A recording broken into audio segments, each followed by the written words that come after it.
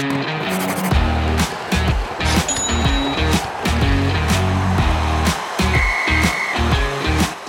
and welcome back to Fantasy Hockey Picks and Bets. I'm your host, DJ Mitchell, here to go over Monday's 5-game slate of action. I'm going to start by apologizing for mixing up the weeks. So next week the week we're currently starting is the All-Star break for the NHL. So we have games Monday, Tuesday, Wednesday. And I said I'd be back with a extra podcast on Saturday. I got my weeks mixed up.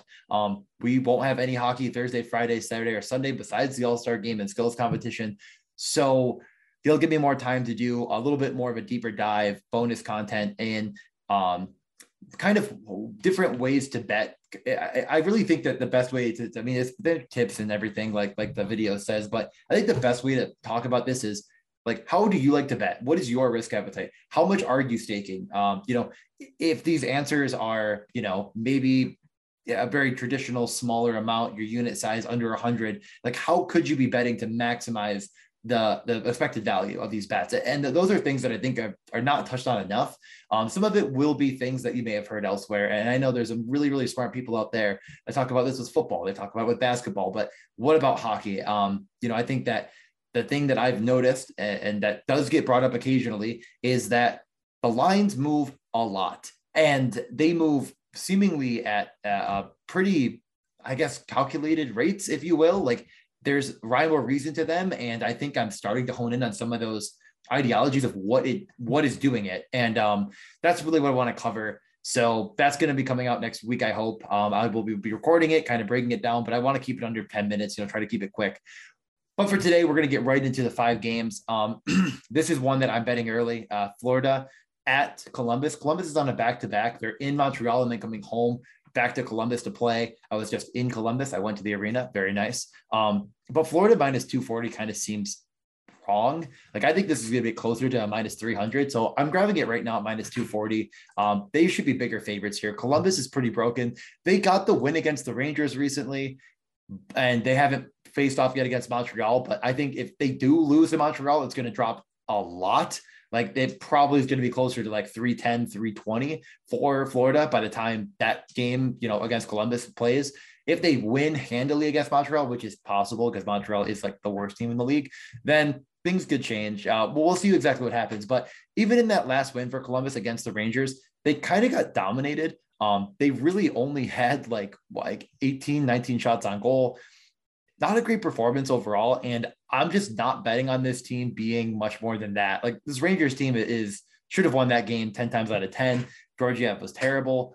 Yeah, I'm just not, I have no faith in this Columbus team to score, to really play great goaltending. Like, I think Merzlikins is fine, but yeah, I'm pretty much out on them more or less. So I'm not interested in really anything on Columbus. As far as lines are concerned, we have Laine with Bjorkstrand and Nyquist. That should probably stick. And then Voracek and Bjorkstrand. So Laine and Jenner, I think I messed that up. So yeah, Korpisalo is in net against Montreal on Sunday. So we should expect Merzlikins back, which is, like I said, a minor boost in their direction, but I don't think it's enough for me to think that it actually holds much weight. I'm pretty much out on them. I'm taking Florida here. I think there's a lot of props in play for Florida. They're a very, very good team. They just won in overtime against San Jose on Saturday. They were almost expected 6 goals in that game, which is a very, very big amount. Sam Reinhart had 8 shots on goal and 1 missed the net. He almost had a full expected goal and he didn't score, and they had 5. So yeah, I really do think this is a good spot here to look at some shot props between Barkov, Huberdeau, and Reinhart. They seem to be the guys. Ekblad as well. I think they're going to absolutely pepper shots on net. So I'm probably going to take a couple guys on Florida and their shot props within that kind of realm. I think they're going to be somewhat popular in DFS, which makes a lot of sense. But with Toronto being here, it might take away some of the ownership. So I think those are the 2 teams that are going to be the most targeted, and for good reason. I might get a little bit heavier on Florida, though, in a 6.5 over under, which I think could end up at a 7. I really think it might end up being a 7. It's minus 130 right now over 6.5. And I think Florida is real ripe for a big number here. Considering the puck line, I definitely think it's in play. plus 105, minus 1.5. It seems fine. So I probably would consider it, but I'm not sure if you need to. Just, I think there's more fun to be had here than like sweating out Merzlikins having a minorly above average game, or Florida's goaltending, being terrible, which it's done multiple times. Game number 2, another one that is really big underdog in New Jersey going into Toronto. Toronto has been real good. I have a lot of faith in that team in general. I think that they're just a really freaking good team. They just won 7-4 on Saturday against Detroit, where they just dominated as far as scoring is concerned. And once the Michael Bunting, hat trick, good for him. But Mrazek was pretty bad in net, giving up 4, but they just murdered Nedeljkovic. Makes a lot of sense. I think, again, this is another spot that it's really hard to bet against Toronto. I'm not going to do it myself. It just doesn't feel like a necessary bet to make here. If it gets really crazy, I might, but I think the line will move towards Toronto a bit more. I'm just not going to bet that at all. I think the over is just better. Over 6 seems a little bit low. I think this ends up a 6.5. I don't think New Jersey is absolutely god awful, but their goaltending and defense are pretty bad. Now, last game, they held it close, only losing 2-1 to Carolina. They had Gillies in net, or Gillies. I don't honestly know for sure. I don't think we have any indication that Blackwood will be back. So I'm pretty out on the Devils to win this one, but I really don't think that there's any reason to take Toronto with, I think it makes no sense. Like, why take such a, it's a Monday night game against New Jersey. Like, you have to put a ton of money on them to probably get value. They should have Campbell in net, who's just the better goalie. He's 926 save percentage. I'm probably not touching this game at all. Is sort of the way I'm looking at it. I'm going to fade the really expensive Toronto players. Just don't need to do it. It's just, I would rather play Edmonton against Ottawa. I'd rather play Florida against Columbus. So I think this game's going to be a stay away for me. I think the over is in play, but I'm just going to hope it doesn't hit and that I end up having somewhat of a unique lineup. Because I think after that 7 spot, people are going to look at the game logs. They're going to play Michael Bunting. They're going to play Austin Matthews. And there's definitely reason to do it, but it's not going to be something that I end up in my lineups. Doesn't quite feel necessary. Marner was also on that top line with Bunting and Matthews. So that would be the 3-man. But Bunting is not the first power play. New Jersey, like I said, they did lose. We had indication that like Hamilton's getting closer, but I'm still not really expecting him to be back here. He has a broken jaw. He skated, but it sounds like it could have. Honestly, if it happens, wouldn't be completely shocked at 5,700. I think he's definitely in play because he's one of the best fantasy defensemen ever. So it's doable, but I'm probably not going to have it. The sneaky upside, I guess, play here is probably Bastian for New Jersey. He had 20 minutes of ice time against Carolina. First power play, he's net front. So there's reason to believe if New Jersey could be like very, very unowned. Bastian's minimum salary. And if you're giving me a guy getting 20 minutes of ice time, net front presence, that seemingly has some great shots behind him, I think that's definitely worth a play, especially if you're trying to fit in Barkov, McDavid, Draisaitl, etc. Bastian and Evander Kane, how are you going to get there? So that's probably the best note from that one. I'm not really interested in too much on New Jersey personally. I just don't think it's a great matchup to target too many props, but you could talk me into some Jack Hughes stuff. Maybe I have to look into it tomorrow. Next game, Vancouver at Chicago. I feel like I'm just a little bit higher on Vancouver than maybe most. They're just kind of showing up well. And, they've, as of recent, have played very well. I mean, they haven't lost a game in regulation other than St. Louis since the 15th of January. So they had like 2 straight weeks of either winning or losing in OT, except for the one game to St. Louis. And they played some good teams. They beat the Jets pretty good. They a heartbreaking overtime 1-0 loss to Calgary last time out, who I'm extremely high on. But if Demko's in net, I am definitely going to be planning on taking, plus money, or right now it's minus 105 for Vancouver. It just seems like a pretty nice little line there. The over-under is 5.5. It looks like it might end up moving to 6, which makes sense because both of these teams can be susceptible to giving up goals. But I do like Demko a good bit here. I think he's probably going to end up being my goalie in DFS at 7,500. I just think under Bruce Boudreau, this team was a little bit better than meets the eye. They didn't play extremely well in their last game out. Hold on one second. They were only expected 1.1 goals. The entire team. like I mentioned earlier, Sam Reinhart almost was expected to have a goal himself, and the entire team was how many shots on goal did they have? Now this is something I should have had beforehand, but 15 shots on goal against Markstrom. Jesus, that's not going to get it done. So I'm hoping for a bounce back spot here. I think like I said, I take them with Demko and net. I do think that they're not a terrible team is probably the easiest way to put it. Chicago's fine. It really does feel like a good toss-up 50-50, and I just would rather take the better goalie here, who I think Demko is. Chicago's last game with Fleury and net, they gave up 6 to Colorado. They scored 4, but yeah, just not that interested in this Chicago side. The interesting kind of note, Hagel was first line, if you will, with Strome and Kane. And then all of them are first power play with DeBrincat and Seth Jones. So Hagel's another really good value option. If you end up going the Chicago route, I think he makes it real easy for you to get that 4-man that I would definitely suggest.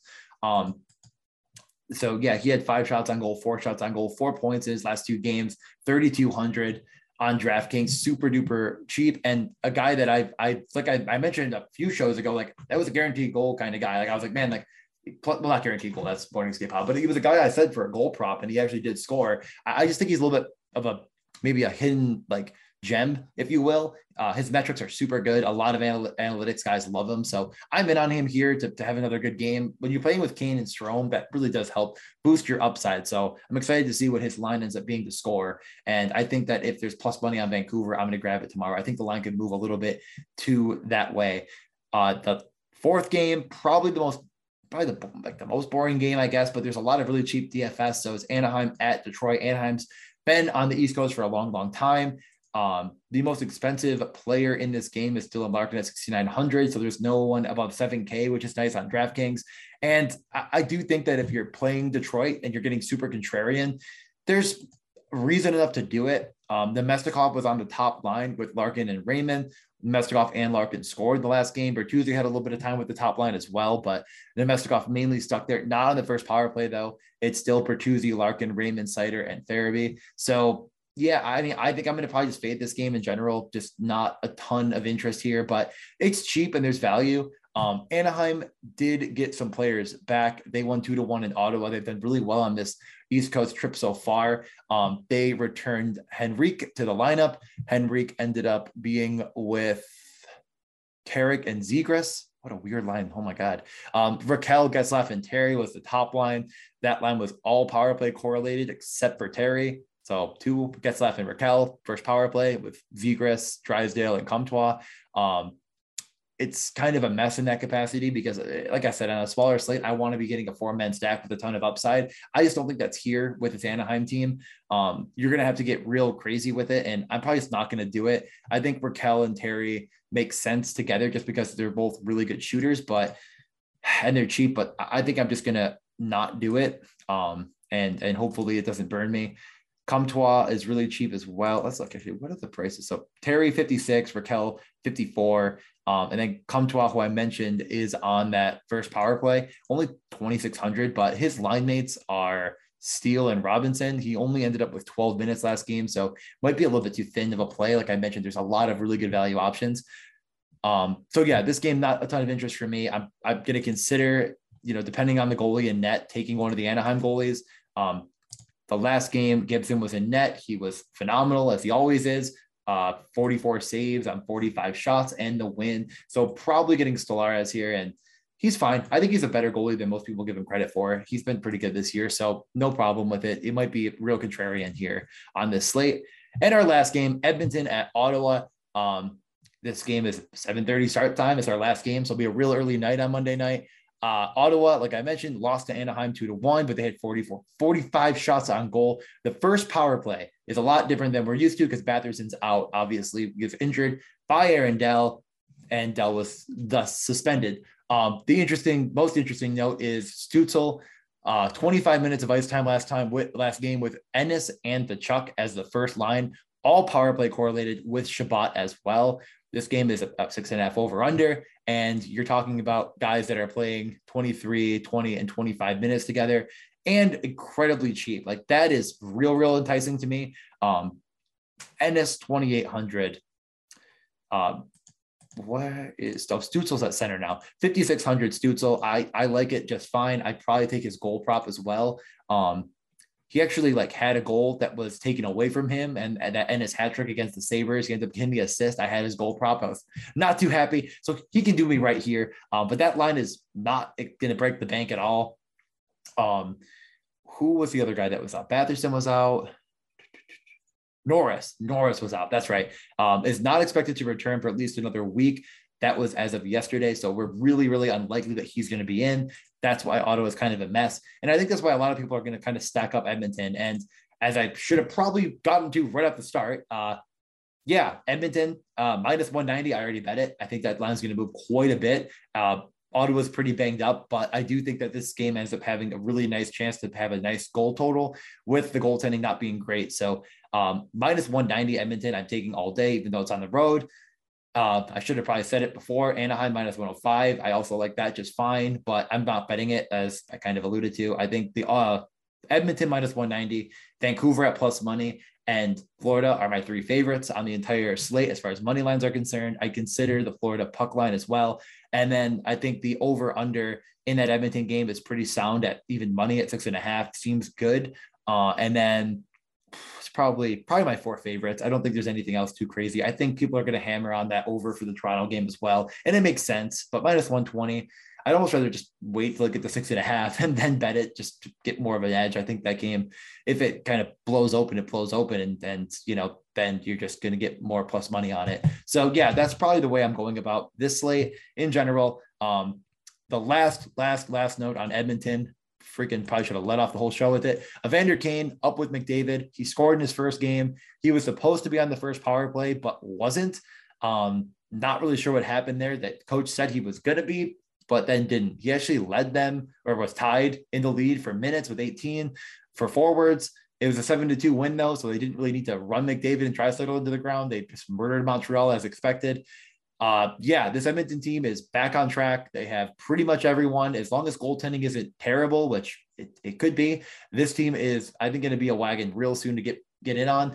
Evander Kane, McDavid, one line, Puljujarvi, Draisaitl, second line, and then Hyman, Nugent Hopkins on a third line. I mean, it's a really good team. I think minus 190 is criminal. So I bet it now. I think that's going to end up getting closer to the 230 range.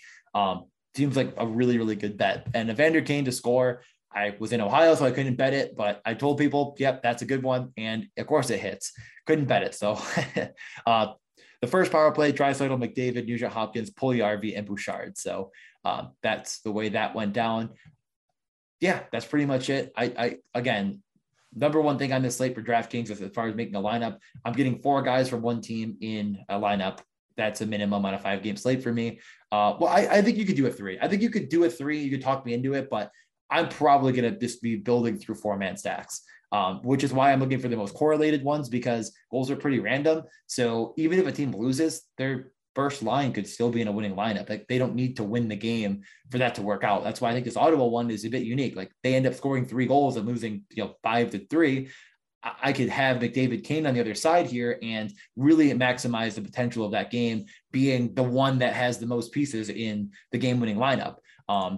I don't think it's going to be unforeseen that happens a lot, but that's kind of the beginning strategy that I'm working with.